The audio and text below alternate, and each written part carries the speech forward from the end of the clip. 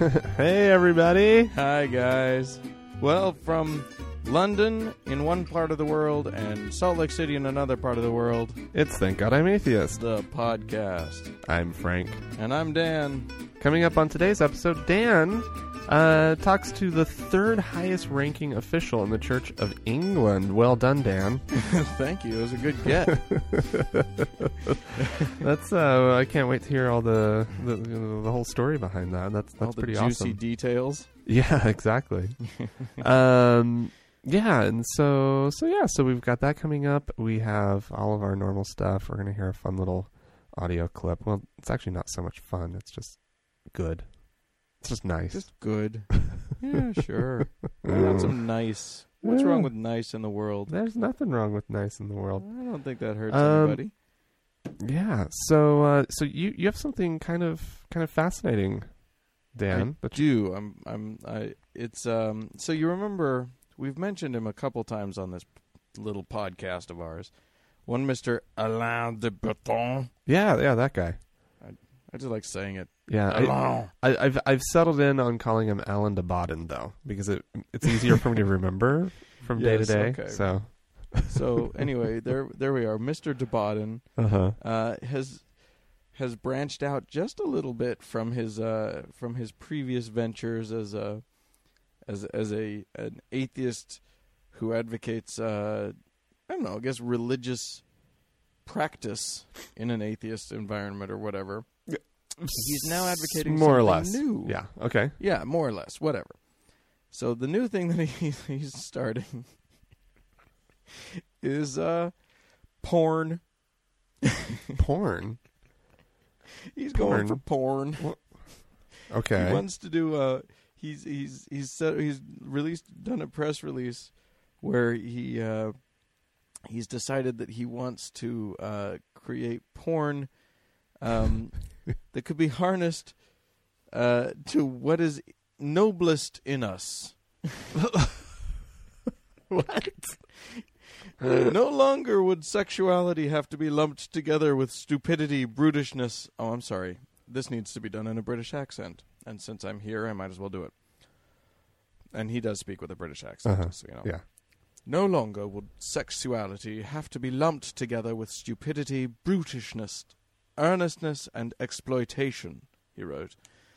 It could instead be harnessed to what is noblest in us, showing kindness or working hard or being clever. Working hard or being clever? Those are noble pursuits. I don't just like porn. What kind of porn would this be?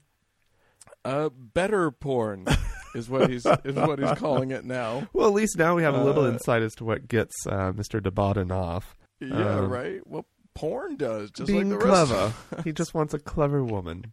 That's all. Right. Or man. Or man. I don't know we don't anything know about his him. sexuality.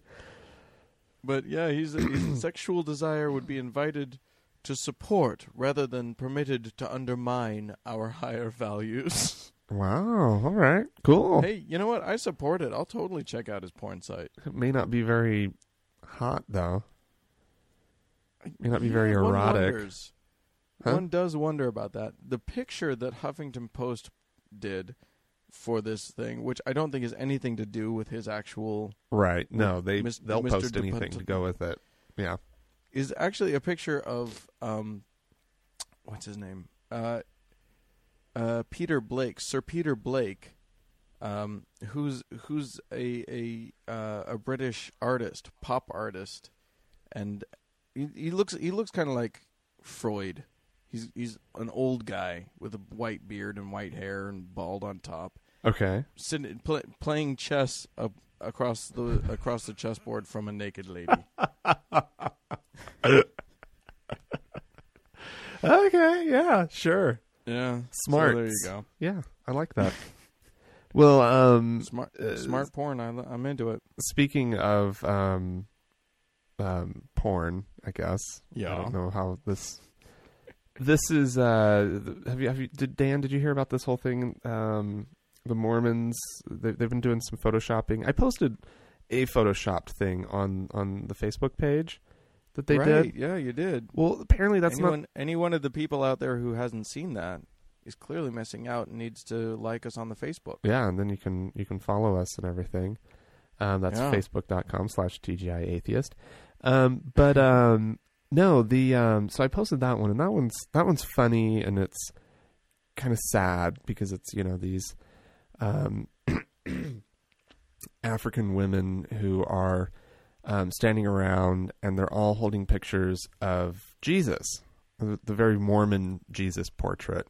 Right. And white Jesus. White Jesus. And they're all smiling. They're all kind of laughing. They all seem to be very happy about the pictures. Time. Yeah, they are thrilled. Yeah, absolutely. And then they weren't really holding pictures of Christ. There was an original photo, and anyways, so they just photoshopped in Jesus. They photoshopped in Jesus because that's what they needed for. Right. This was in their monthly publication, their magazine called The Ensign, and it's just fantastic. Okay, you don't have the photo? Well, Photoshop it. That's what Photoshop's for. Well, they also have they've done it again. That was not an isolated event. They've been altering images of Karl Heinrich Bloch or Bloch.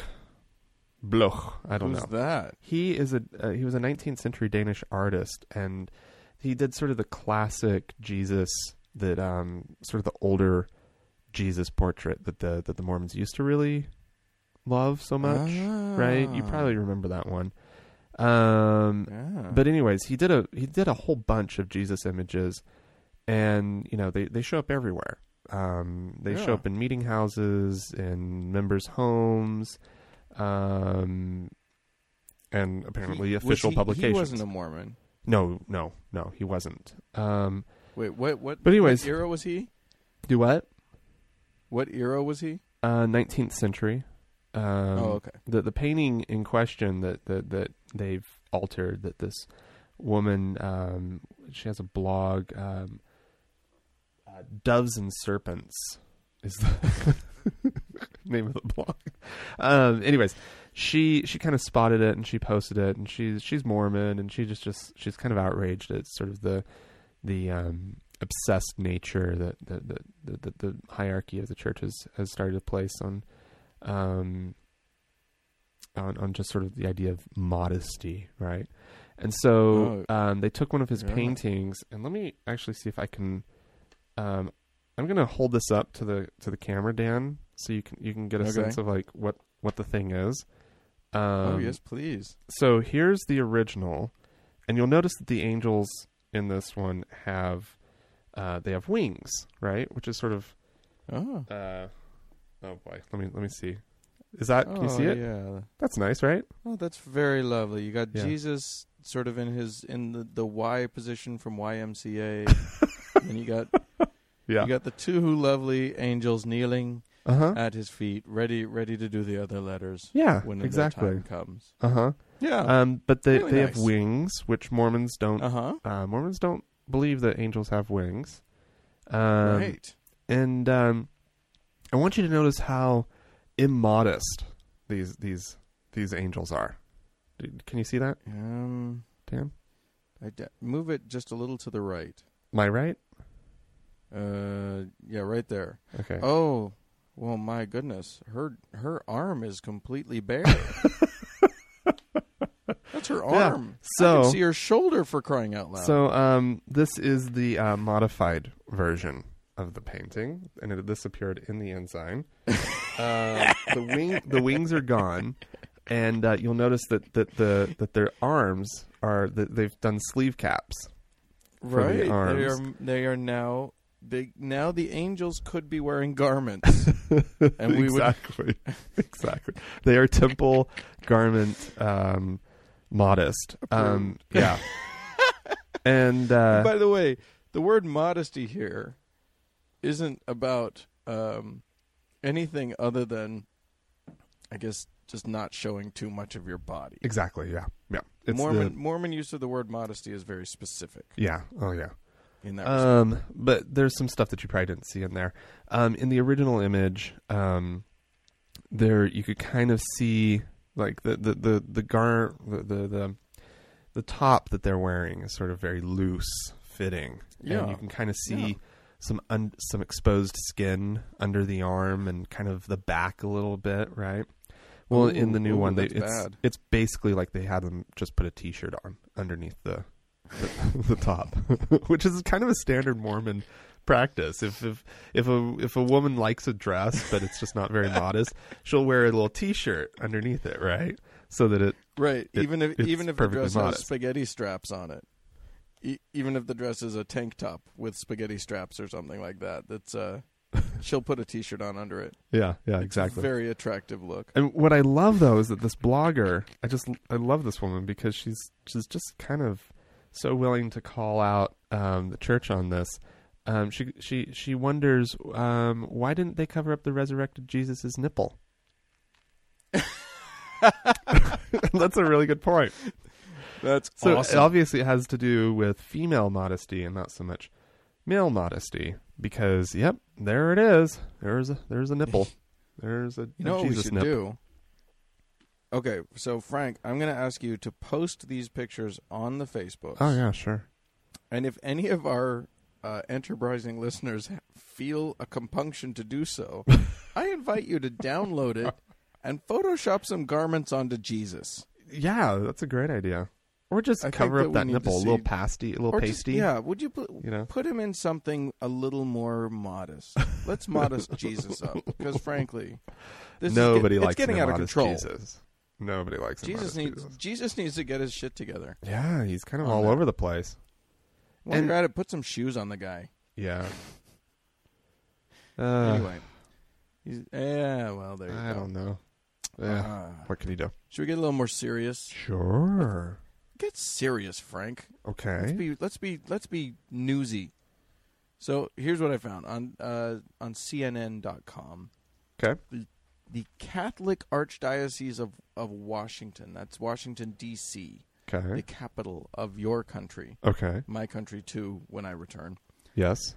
The Catholic Archdiocese has apparently just reamed Georgetown University, which is a Catholic university, the oldest Catholic university in the country.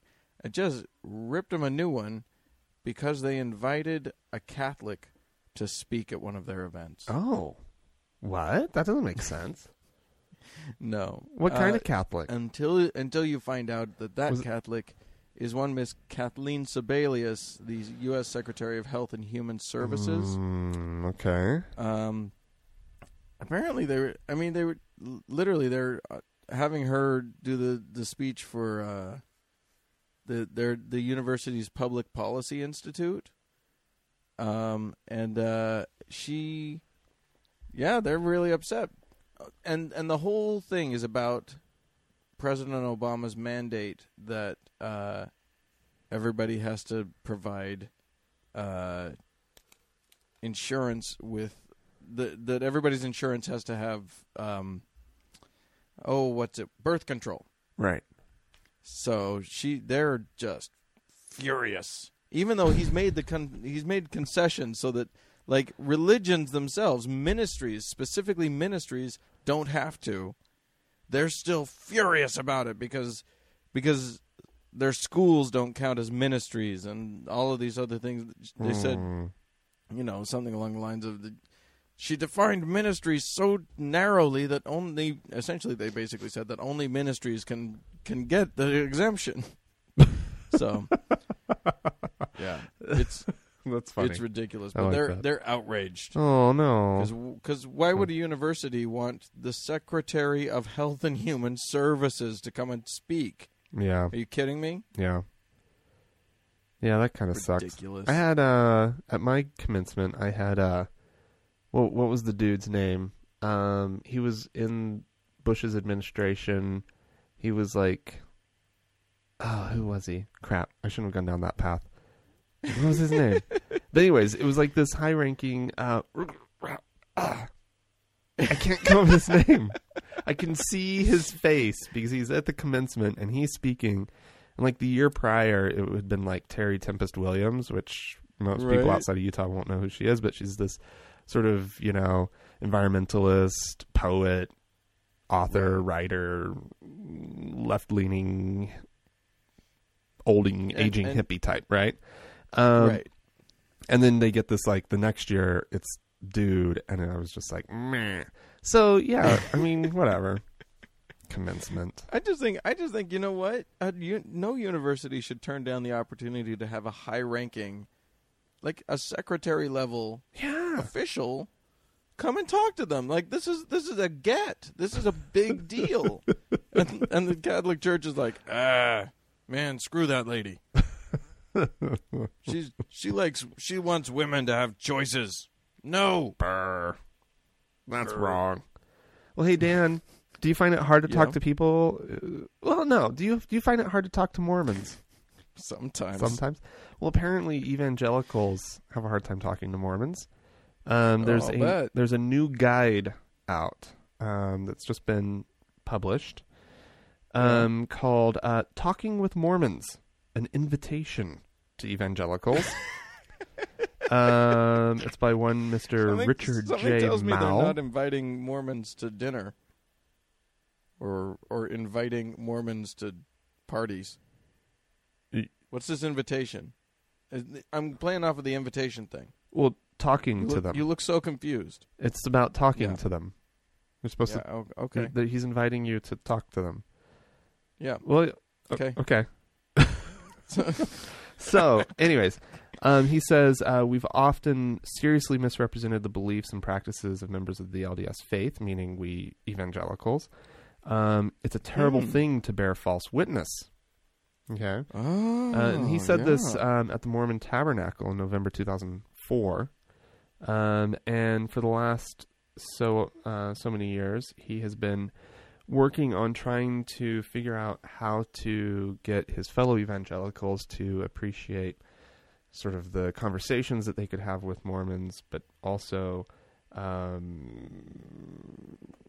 appreciating the fact that, and this is where he gets very non-evangelical about it, he wants them to, where was it? Oh, we must thrust up against religious traditions not our own, to find peace with the world. This is actually somebody else speaking, but she's speaking about, he's speaking about this guy.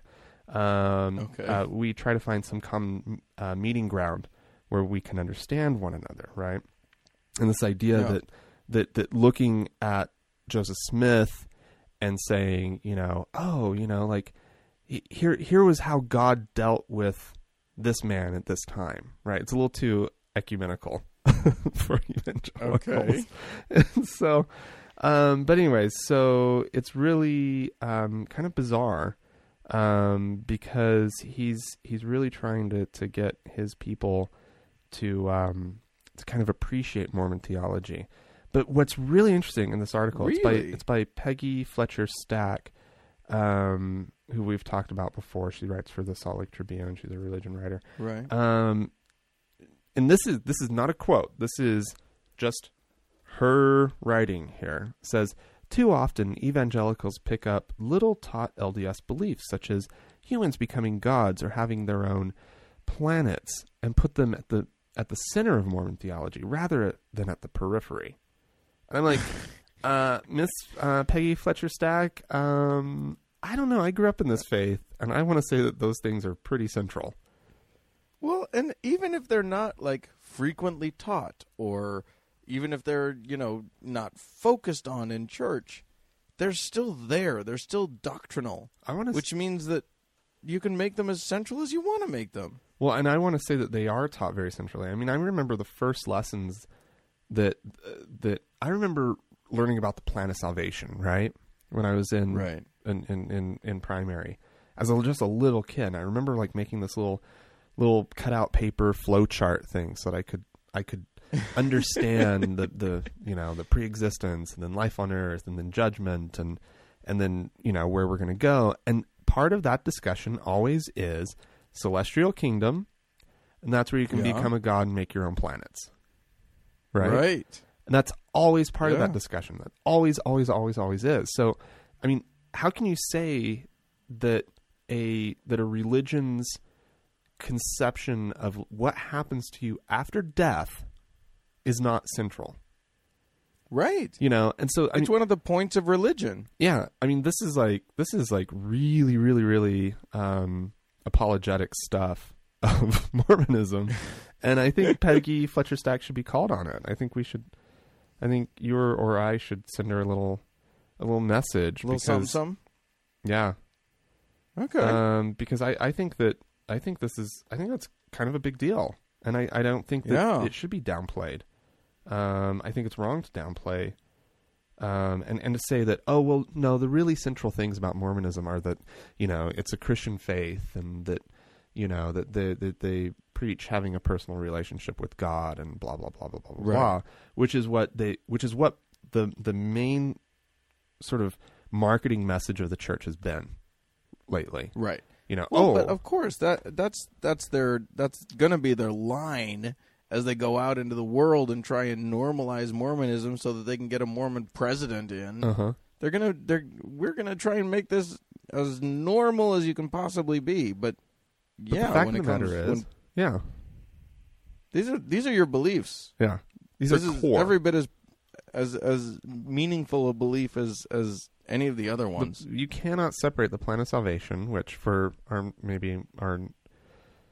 listeners who don't have a very, very, very aren't terribly versed in Mormonism. Plan of salvation is what the Mormons call sort of the path that we follow through pre-existence to earth life to afterlife. It's the whole thing. It goes from creation all the way through the second coming of Christ, basically, right? All of that factors in and fits in, has a place in this plan. Yes. And it was It's presented to plan. us. It's you know, 2/3 of the host of heaven recognized that it was a very good plan. So, that wins. 2 out of 3 hosts of heaven agree it's a good plan.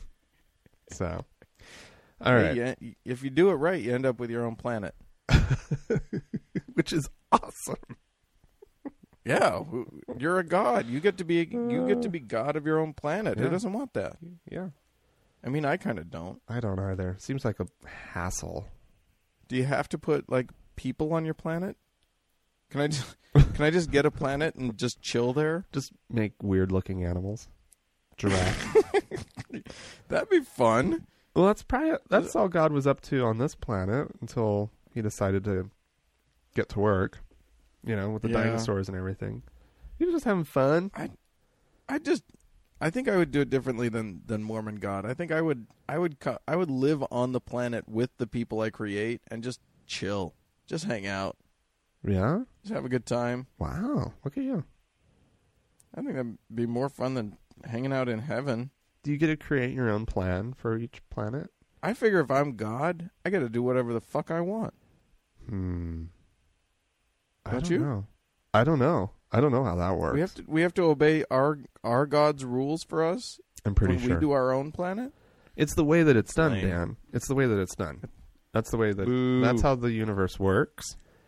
That's. You tell Yahweh I'm an innovator. I can't be tied down like that. Tell Elohim. Okay. All right. Get on it. All right. So, I don't want to go back to politics right now. All That's right. what we I'm have. gonna do something. I'm gonna do something sad.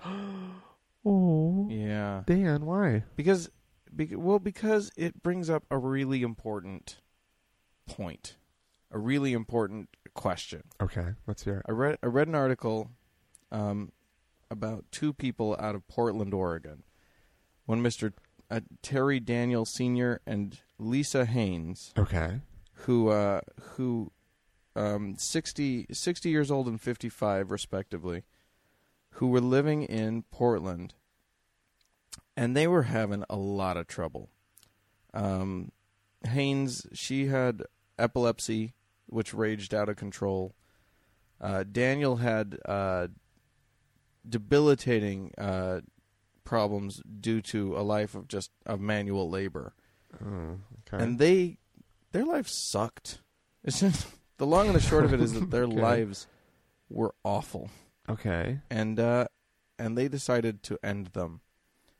Oh. So they made a recording and explained what was going on, why they were making the choice that they were making, and then they got ready and kill themselves. Okay. So Mr. Daniel got a gun and shot her and killed her, and then he shot himself in the chest. Oh, and that's survived. not the way I would choose to do it. No, Ugh. but he lived. Oh no! Which means that oh no, he is now on the hook for murder. So okay, yeah, that's what we got. all right. Well, Apparently- that sucks. Yeah, he's not insured. He didn't have a good health care, so he Right. couldn't get the care that he needed. Now, to add an interesting twist to this problem, Oregon as a state actually has a law allowing for physician-assisted suicide, Yeah.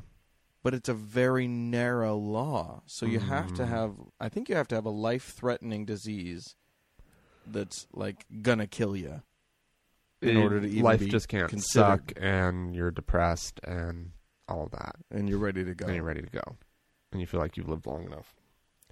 Yeah. Huh. So, I mean, well, I guess the question is, that's a Frank- moral dilemma.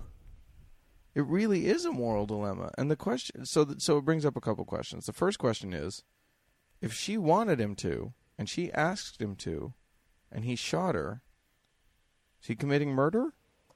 Well, in the eyes of the law, he is. Yeah. But I don't agree with that. I don't personally. Here's the deal: the law is based in the mores of the majority of the people. Right? Yeah. And so Yeah. most of the people have sort of this. I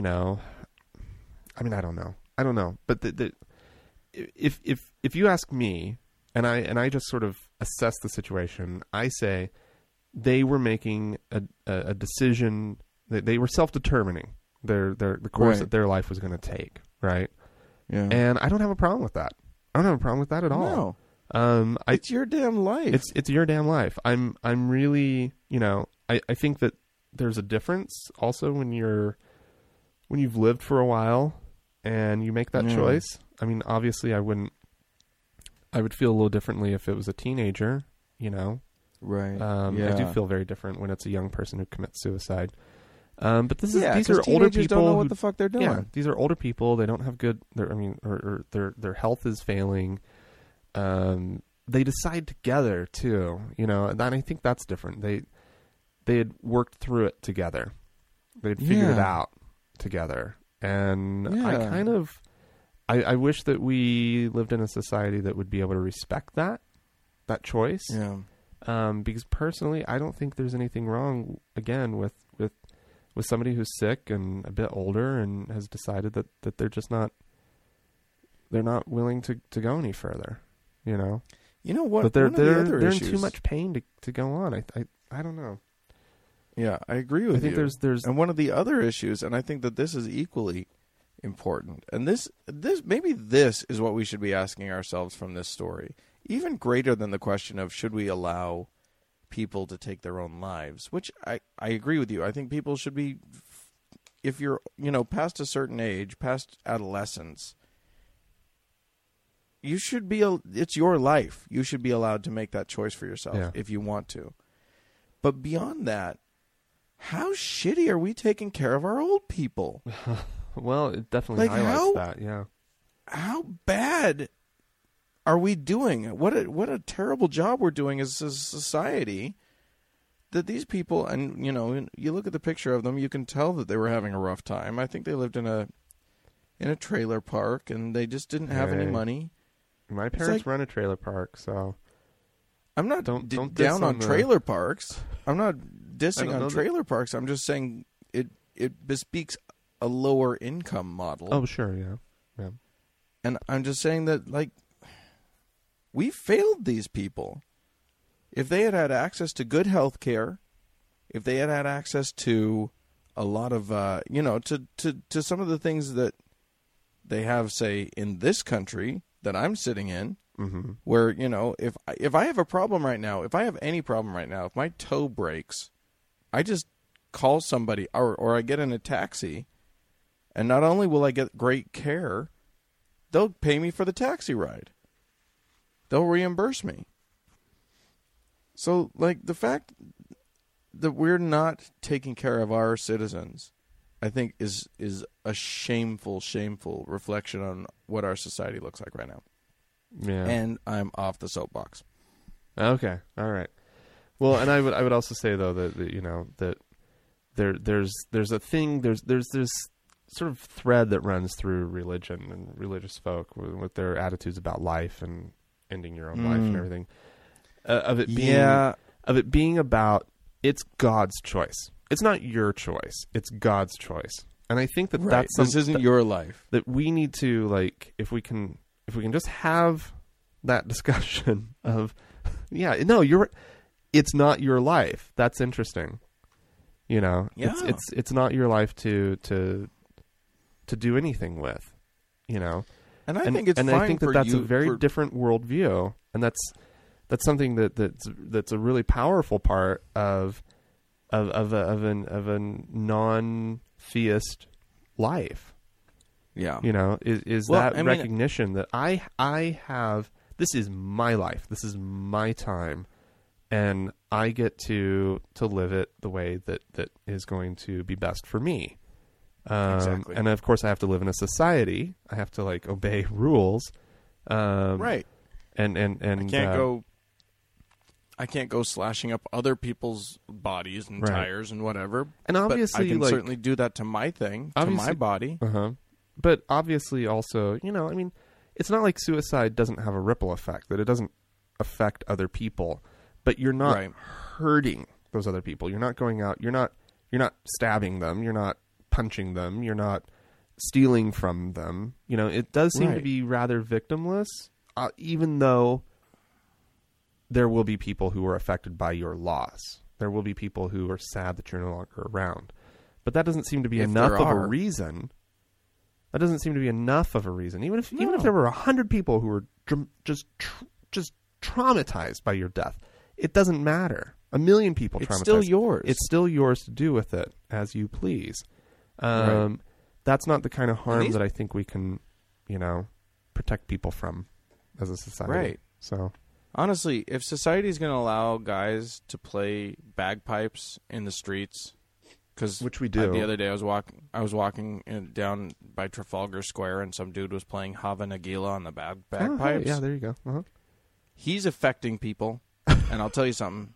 It's not necessarily a positive effect that he's having on people. Really? But we can't. But we can't regulate that. Are you not a fan of the bagpipes, Dan?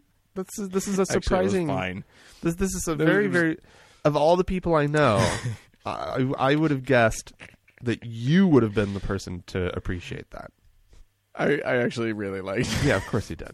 Of course he did. But there were other people who were probably annoyed. That's all I'm saying. Well, yeah. I'm trying to create a metaphor here. Yeah, I mean the bagpipe is a mildly annoying instrument. Yeah. Whatever. And you know, who knows? Maybe I'll come out strong against bagpipes for no reason. Yeah. You never know. Oh yeah, with for me. sure. It's hard to tell.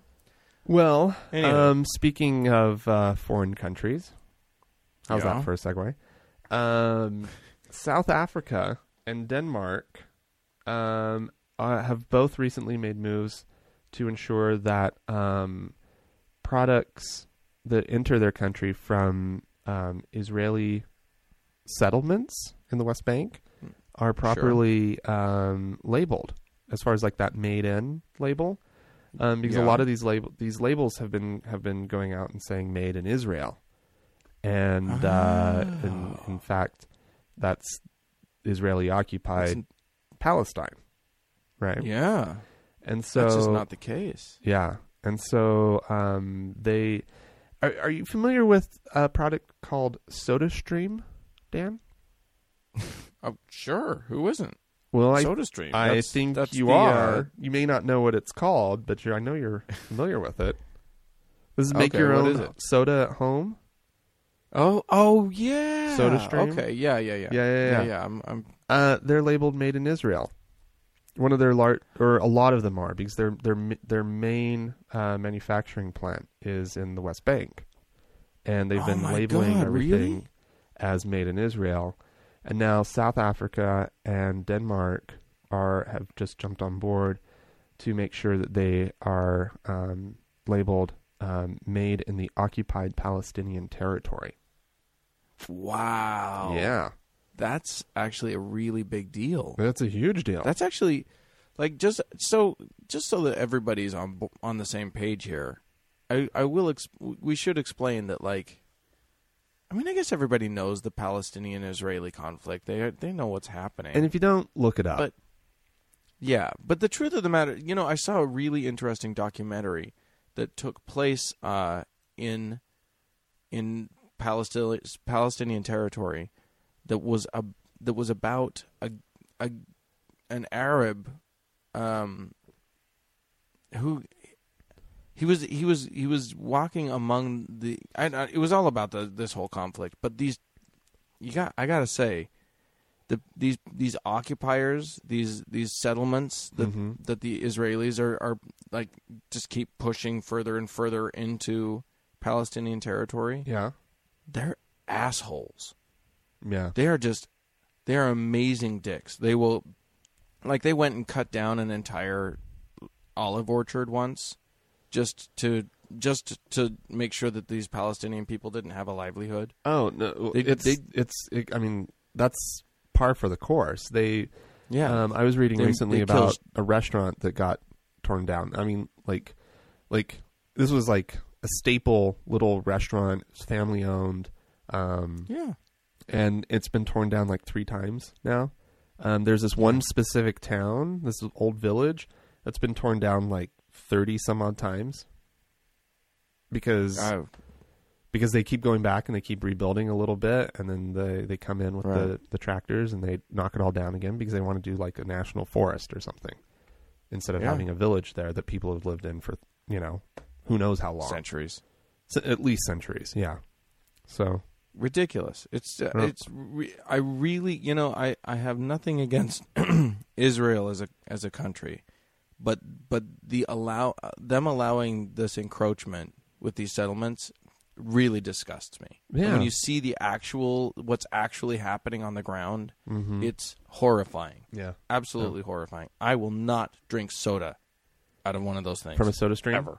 Good. Never. Good, Dan. Never again. Good.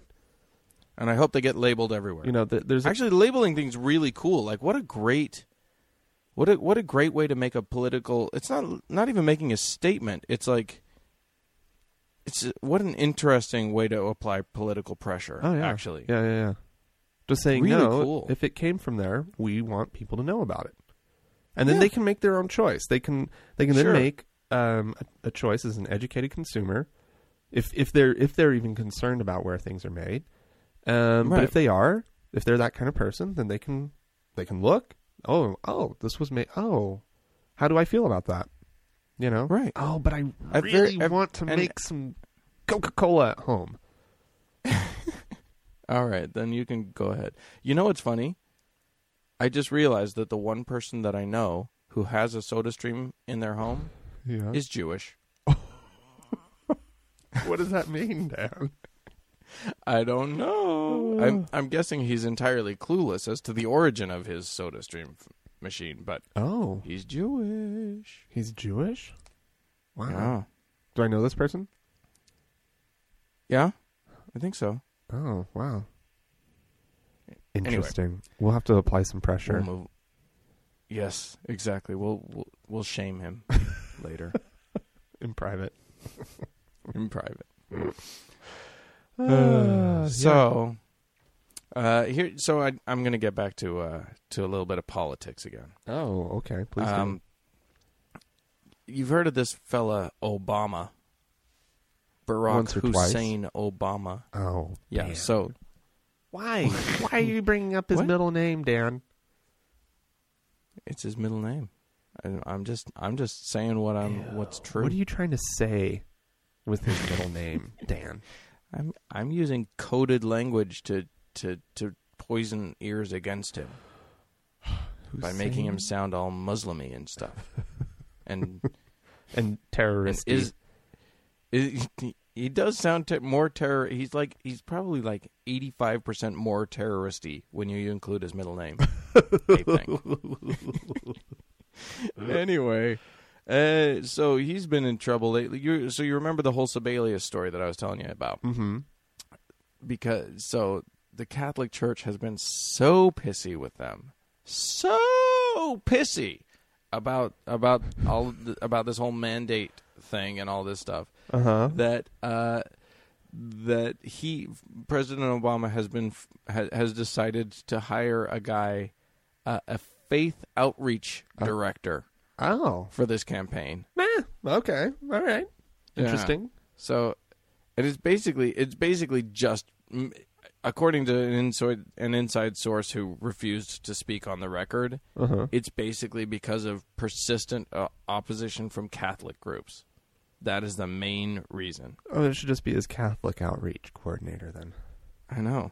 Well, ironically, he's not the guy that he tapped to do it. Michael Ware, it was raised Catholic, but now attends a non-denominational evangelical style church. Oh, that's probably yeah. Okay, he knows the two main groups that he really needs to hit.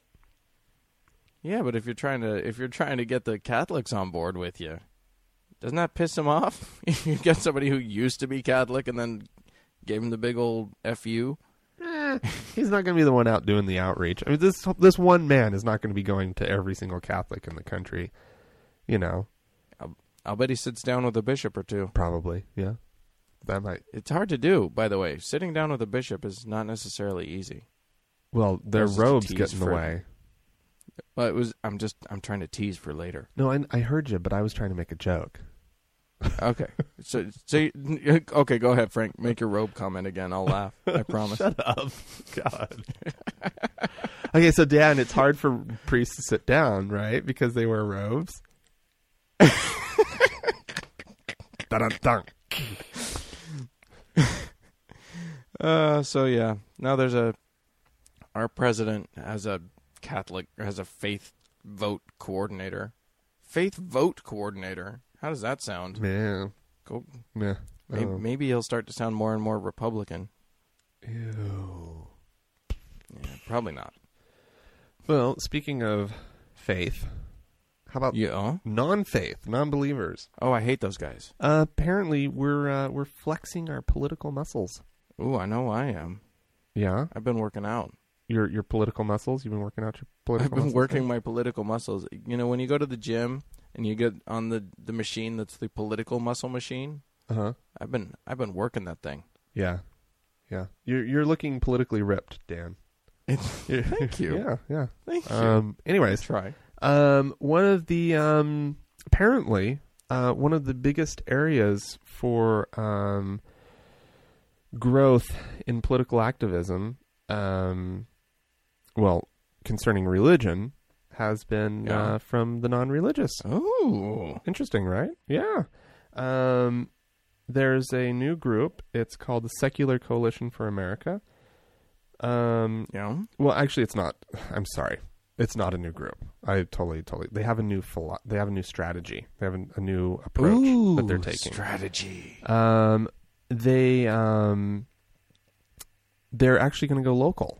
They've decided to install directors in 18 states to take the message to the local governments, to school boards, to city halls, to maybe some state legislators, and they are trying to mobilize. Oh, and they're also going to be trying to mobilize local atheists, agnostics, human secularists, whatever.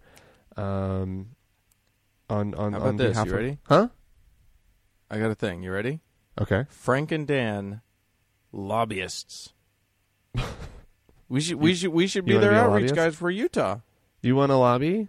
I don't want to lobby. Yeah. I don't want to lobby. You don't? No. They probably wouldn't let us have a podcast either, Dan. Not this podcast. Oh. We could probably podcast, well, but it would be a very different podcast, I think. Anyways, so it's really interesting because what they've done is they've realized that most of the policy that actually affects us as atheists and non-believers in general typically takes place on the local level. It's usually a dipshit school board, right? That makes some weird, decision or whatever, some idiot legislator that, whatever. It's the bad stuff doesn't come from Congress, on sort of the in this realm, because plenty of bad comes from Congress. Let's face it. But what's interesting is that there's sort of this.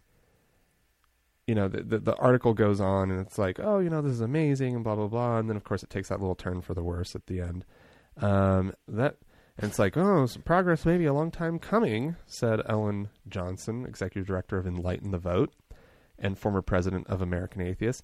It is hard to get atheists to agree on anything but their atheism, she said. We are mostly liberals, I'll grant you that. But once you veer off into anything besides church and state separation issues, most atheists will argue. Yeah. Yeah. Again, again, this is the whole thing of atheism is not a belief system. Right. It's not anything, it's not any one thing. But it's a lack of one thing. Here's the deal. That's all.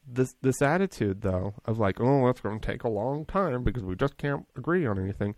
It kind of actually reminded me of the sort of the state of the gay rights movement pre-1960s when all the lesbian groups and all the gay groups decided, you know what, because they historically didn't like each other. The lesbians didn't like the gay men and vice versa. And because they had very different, communities and agendas and things that they wanted, blah, blah, blah. Do you want to hear they just weren't going to get in the same room. And you want to hear what one of my gay friends had to say when it was about 5 or 7 years ago or something, and he found out that one of our other mutual friends was coming out of the closet as a lesbian, and he admitted that he had kind of avoided lesbians in his life. And I said, why? And he said, well, I just look at them and I think, what are you wearing? God. Okay, thanks, Dan. No, but it was in the moments when, there were obviously a lot of historical things that were taking place that really, all happened at the same time. But one of the big things was they kind of put their differences aside and said, you know what, there's these couple common issues that we do have in common, right? There's these couple issues that do tie us together. And if we just focus on that, we can go be our big lesy selves and we can go be our big, homo selves over here, gay selves over here. And, we'll be fine. We can still have our own bars. We can still, but we can, as a group, join forces. And because let's face it, it's a group that represents what? Maybe 10% of the population, depending on out and active and all that. It's even a smaller percentage of the population. Non-believers, we're a bigger portion. We're a bigger part than that. That's true. And if we would just set aside our some of our silly differences, okay, you want to go out and be stupid, zombie Muhammad, you go, girl, right? You go do that. Sure. Absolutely. But what we really need to do is we really need to tie together, focus on just these church-state separation issues that we can universally agree on. And you know what? We can find common cause with a whole bunch of other people on a lot of these things. We've got an entire scientific community, which even if they're believers, they're going to want there to be they're going to be against creationism in schools. Oh yeah, that's true. We can find common cause with a whole lot of groups, right? If we work together well, right? And reaching out is obviously an important part of it. Yeah, absolutely. Yeah. So, but in this article, they had some really interesting things. I did not realize. Did you know that there's already an atheist member of Congress? What? Pete Stark, a Democrat from California, representative, House of Representatives. Of course, it's California. Of course it is. But there's Cecil Bothwell, Democratic candidate for North Carolina's 11th congressional district, is running as Carolina. Open atheist. Is he even allowed to run for anything? I don't know. I actually think they do have a law on the books in one of the Carolinas that says, I mean, it's not constitutional, so it's not enforced, but there is a law that says you can't run for office if you don't believe in God.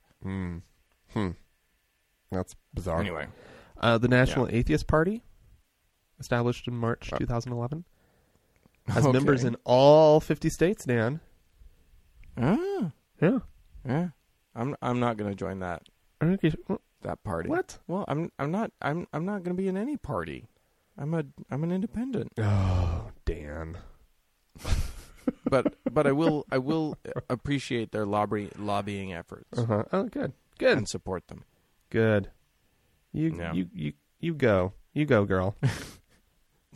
Well, thank you, girl. All right, Dan. Let's take a quick break. But before we do, if you'd like to, add your voice, join your voice to our conversation, you can check us out on Facebook.com/TGIAtheist or follow our Twitter feed at TGIAtheist. No, there's no dot there. Just Twitter at TGIAtheist. I was getting carried away. Or you can email us. You can write us at podcast@thankgodimatheist.com. And you'll notice that's a domain, thankgodimatheist.com. Check out our website. Yeah, go on there. Have some fun. Yeah, or leave us a voicemail, 424-666-8442. Going to take a quick break. Should we set this up? So what you're about to hear is is a sermon at the wedding of, I mean, I know we all watched it, but the wedding of Prince William and Kate Middleton. Mm-hmm. I mean, I think we all watched. I was riveted. glued to my set. But we'll just listen to a little bit of that service. All right. And then we'll explain why. Be who God meant you to be, and you will set the world on fire. So said St. Catherine of Siena, whose festival day it is today. Marriage is intended to be a way in which man and woman help each other to become what God meant each one to be, their deepest and their truest selves. Many people are fearful at the prospects for our world, but the message of the celebrations in this country and far beyond its shores is the right one. This is a joyful day.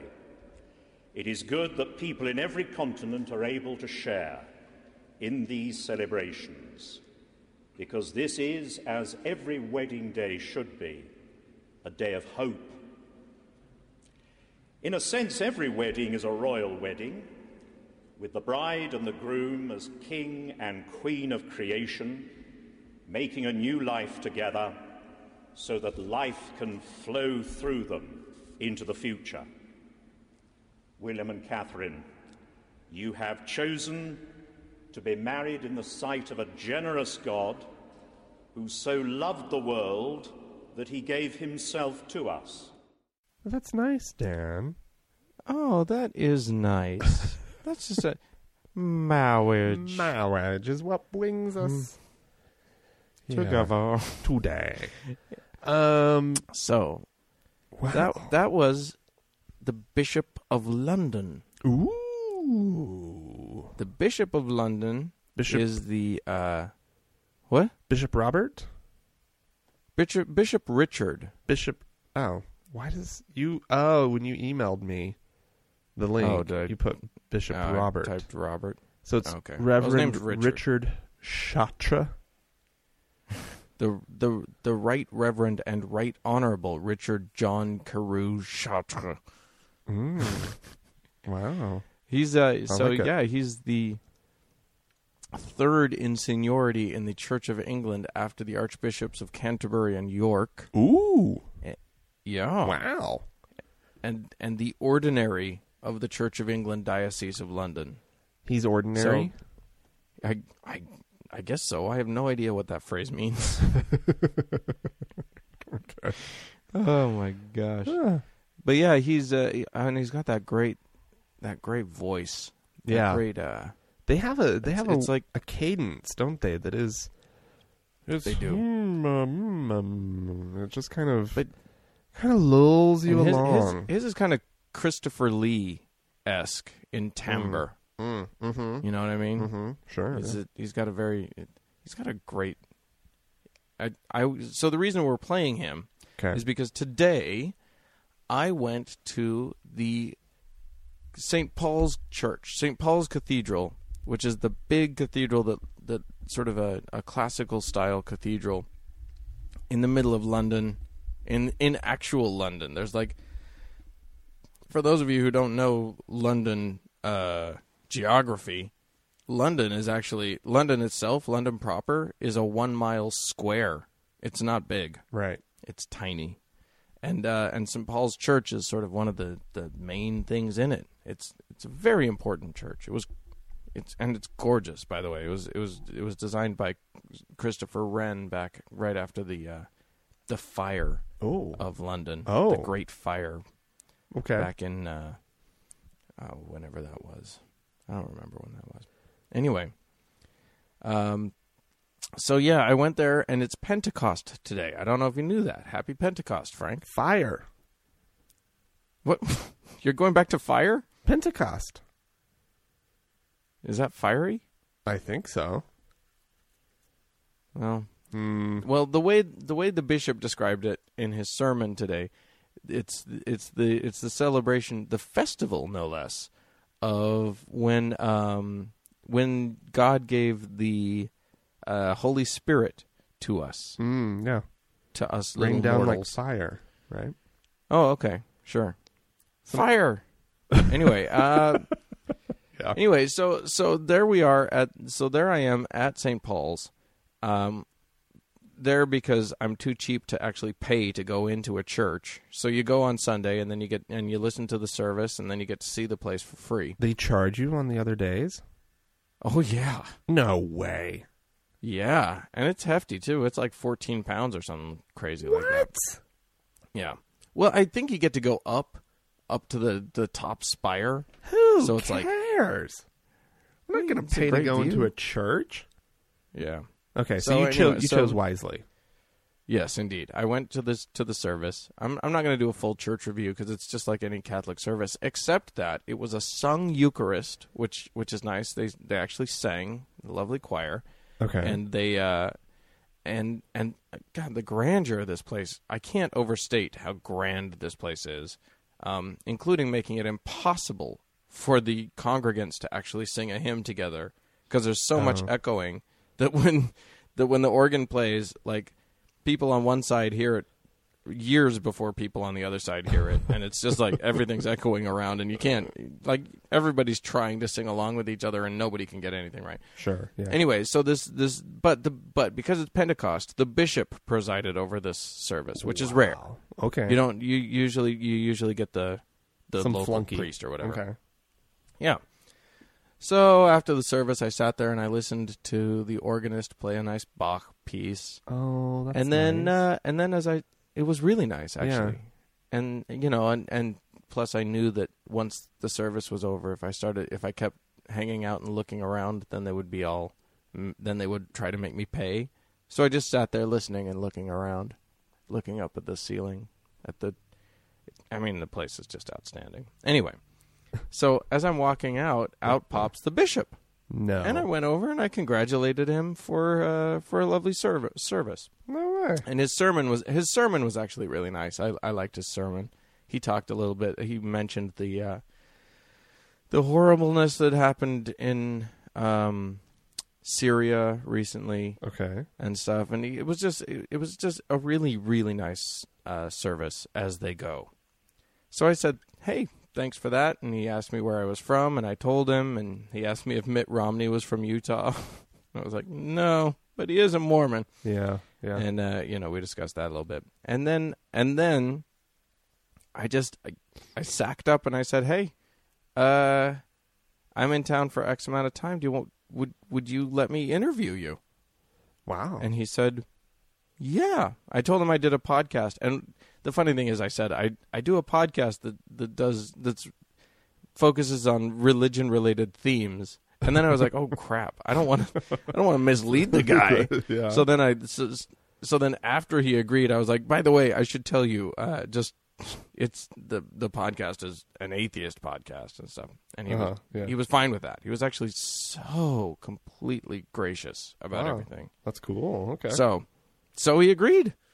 So he told me, and I thought, I'm here for 3 weeks. Let's find a time. And he was like, well, if you can be at St. Mary, what is it? Oh, now I've totally spaced what the church was. You said it before. Mary It was funny. Aldermary. St. Mary Aldermary. There you go. Church. Okay. Yeah. And for whatever reason, I thought that was funny. It's a weird name. He had to say it to me like 3 times and then spell it. Oh. He said, "I'll be there at 3:45, and we can do an interview." Well, it turns out that he was conducting a sermon at that church Wow. at 4. Oh. Okay. So So I he gave had you a little bit of time. 15 minutes, Yeah. essentially. I had 10 minutes essentially Right. to interview him, for which That's I was great, though. completely unprepared. So, but I got an interview. Yeah, that's awesome. That's I super figure awesome. that's a pretty good get right there. Yeah, that's great. So I went in, and unfortunately, I didn't have time to even set up like my microphone and my recording equipment so that it would sound good. I just had time to rush in and pull out my iPhone Uh-huh. and do a voice memo. Okay. Right. And so Yeah. I recorded him on the iPhone. So we'll play that now for you. Okay. Just in case you're confused, everybody, between whose voice is whom. Mine is the one that sounds like a complete idiot, Oh no. stammering and like completely flustered. And his is the one that sounds like an elder statesman of the universe, like God himself, so comported, so lovely. Oh, yeah. With a British. Next time I interview a Brit, you need to remind me of this, Frank. First of all, I'm not a great interviewer. As we learned when I interviewed Professor Tabry a while Right. back, I'm not a great interviewer. Well, let's work I on admit that. this. Yeah, we should. We Okay. should work on that. Because you know what? But the other thing is that the next time I interview a Brit, I'm doing a British accent just so that I don't sound like a crass American by comparison. Whatever. Because it's No, that's not. oh it You're like, okay. anyway okay. Just so you Enough know, apologizing. I am going to conduct this interview. Once I start, it's going to be with a British accent. Like, they would think you're an Just idiot. can't. Of course they would, but trust me, I sound like enough of an idiot anyways. Okay. It wouldn't have made me any more idiotic. All right, But let's here's- take a but what listen. he has to say is lovely. So Okay, here it is. Here we go. So, I guess first of all, I don't know what to call you. I know that you're the Bishop of London, Yes, Bishop Richard.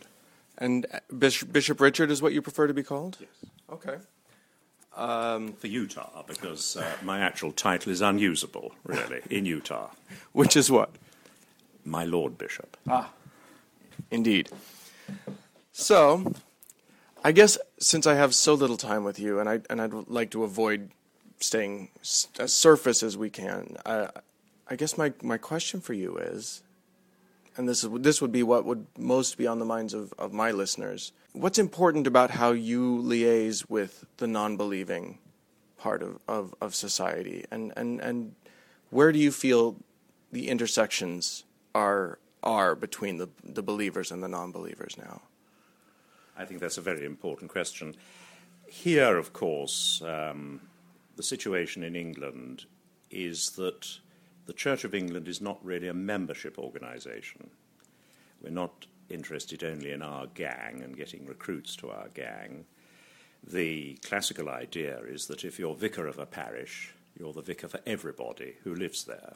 I've myself opened a mosque, of course, when I was bishop in the East End, in the poorest part of London, because the Muslims thought that, well, I was their bishop, really, and on their side. So I hope that that which is in our DNA is our fundamental attitude. We're interested, obviously, in a society that is united in pursuing the spiritual evolution of human beings. And there is a vast range of causes and responsibilities with which we can share an interest and common cause with any number of citizens. So that's where we start with our unity there. And I think that especially with people in this very cosmopolitan city, because London must be among the most cosmopolitan cities in the world, relations with people of other faiths and people of goodwill, that is a very major part of the job. And I have myself established a centre in a church that was blown up by a terrorist bomb in Bishopsgate here in the City of London, St Ethelburga's Church, which is explicitly related to the search for reconciliation and peace, and is seen as a home for people of all faiths and people of goodwill who have no faith. The church seems to be losing traditional parishioners. Do you mourn that? Well, I'm not a salesman for God, you see.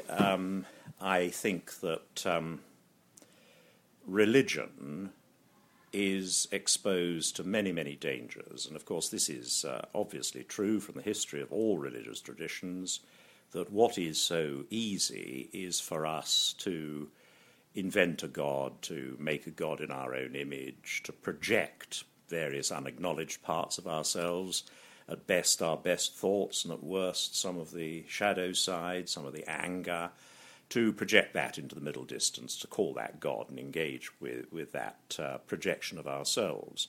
And that's what all the prophets call idolatry, and it is extremely dangerous. And so one must be very alert to that, and very alert to a sense that it all depends on my management and my salesmanship, or otherwise the cause will go down.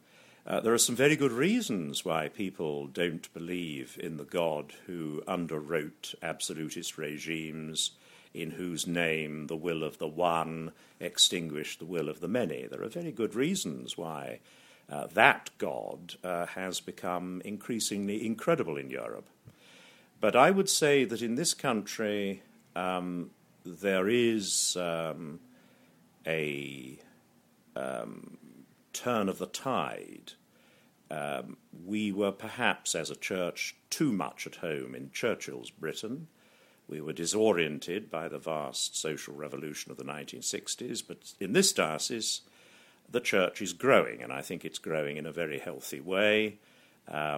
I, of course, go around like one of our politicians of yesteryear very famously said, I go round stirring up apathy wherever I can. So I'm not going around battering people over the head, but I'm just overwhelmed at the moment by the number of doors that stand open, the real perturbation in a society which only the day before yesterday, 20 years ago, we sit here in 2012, and I remember 1992 because I was consecrated bishop in the poorest part of London in 1992, and almost at the same time, Francis Fukuyama, whom you'll remember, and I'm glad to say who still lives and dines a prosperous gentleman, he published a book suggesting that we were within sight, really, of building heaven on earth, without God, of course, but with the assistance of liberal democracy and market economics.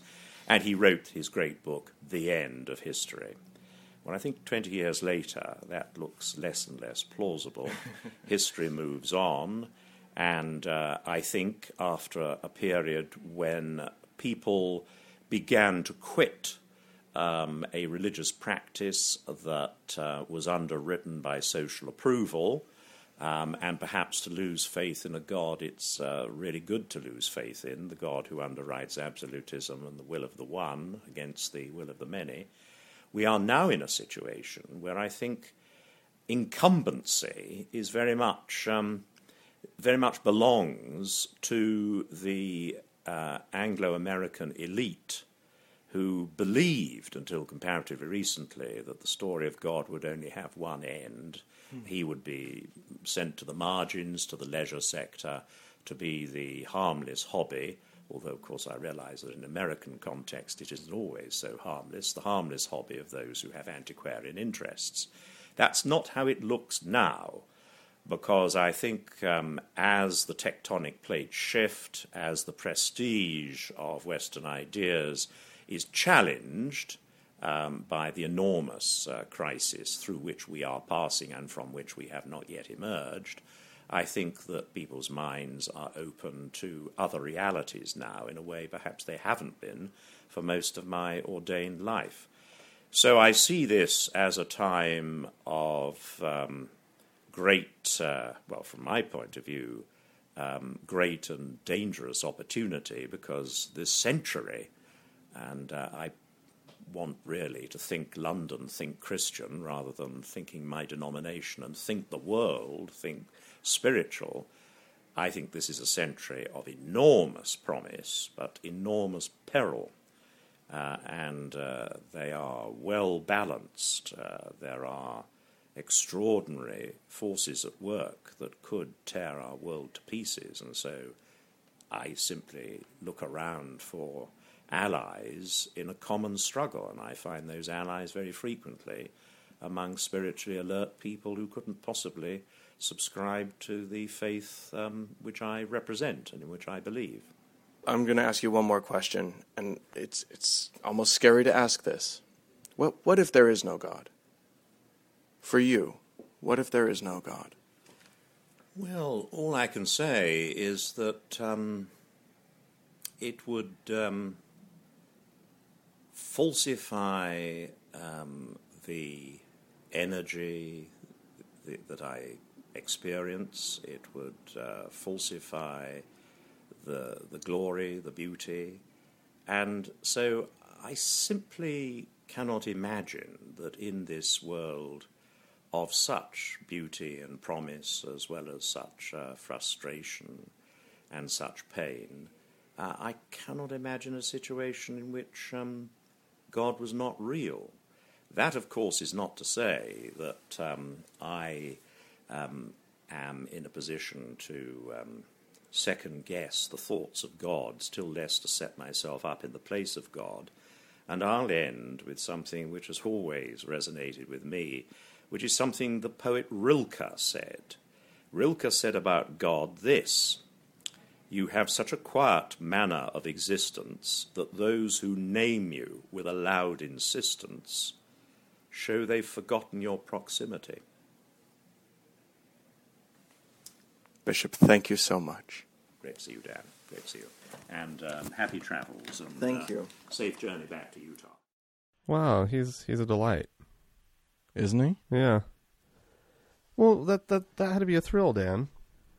It was nerve-wracking. I was nervous. I'll be honest.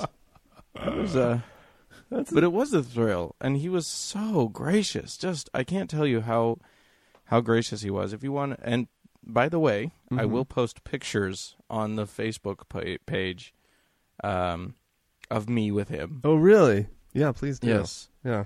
Photos that were taken on my iPhone by a man who the bishop introduced to me as vicar of what was it? Vicar of a church that has one of the most incredible names of all the churches, or something like that.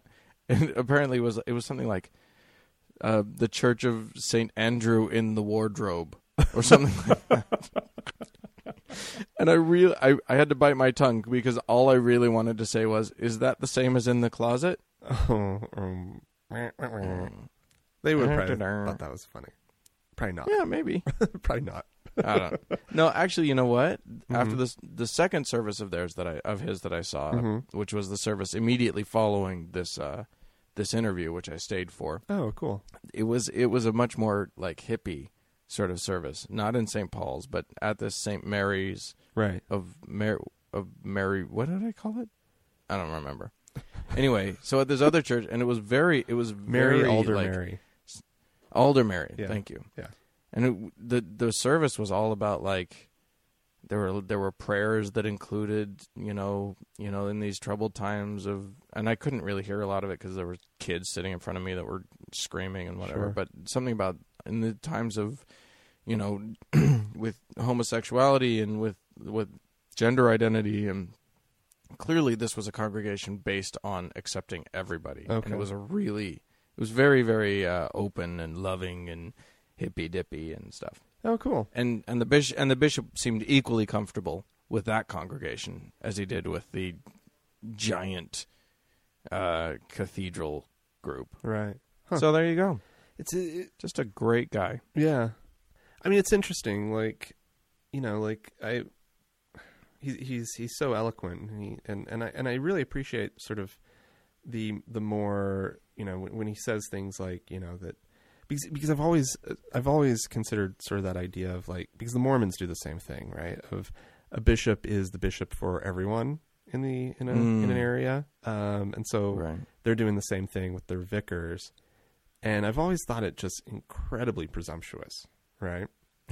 But yeah, me too. It's always rubbed me a little weird. But he talks about it in kind of a really nice way, you know, in sort of this more ecumenical, you know, universal way where it's like, oh well, he is, for whatever reason and whatever he sees as his own authority, he is interested in the spiritual development of all the people in a specific area. And Right. while I'm like, well, spiritual development, you know, I don't know if that's really what I'm looking for. I think that does go back to sort of that idea of some of the things that we've been talking about of like, you know, religion has figured out ways to speak about parts of the human existence, i.e. the soul, right? Right. It's given name to Right. something that a secular understanding of the world has a hard time putting a name to. Sure. But I mean, I think we and- have to acknowledge that it's there. I mean, Well, if you don't want to call it spirit, yeah, and soul There's obviously still is something- a little loaded as well, you know. But Right. there's I feel myself lifted up, and in sort of when appreciating the immense beauty of a thing, right? right? And I feel myself pushed into a realm, not a realm, but a state of mind that's different than my normal state of mind. Yeah. And so anyway, but he talks to that, and I think he does a wonderful job of speaking about that in a way that I didn't find horribly offensive. Right. Exactly. But then he does bring up something I think is really interesting when he's talking about how he cannot conceive a world where a world that is so beautiful without there being a God, right? right. And I step back and I can't conceive of a world that is as disjointed and is as a mess and is as beautiful as our world. Right. And there being something supernatural behind it. Right. I can't conceive of a supreme being that would have, or a creator that would have created this. Exactly. You know, it's funny. Had I more time with him, if I had been with him for, you know, half an hour, 45 minutes, an Sure. hour, something like that, I think I would have called him on that. Yeah. I think I would have asked him about that. Yeah. But, you know, I didn't have any time, and I figured, you know what, this is where he's come to, and he was so gracious to even just answer the Sure. question. I mean, that's a good question. You know. Yeah. But that was a really good question. To pose to somebody in that position. So Yeah. well done, Dan. Cool. All right. Well, if you'd like to join our conversation, of course, we have a few ways you can do that. Yeah. You know what? Start this time. Start with the voicemail. Okay. Leave us a voicemail, 424-666-8442. Yeah, that's TGIA at the end there. If you don't want to remember numbers, or you can email us at podcast@thankgodimatheist.com. And of course, you can follow us on our Facebook, facebook.com/TGIAtheist, or our Twitter feed @TGIAtheist. Thanks for listening, guys. Have a good one.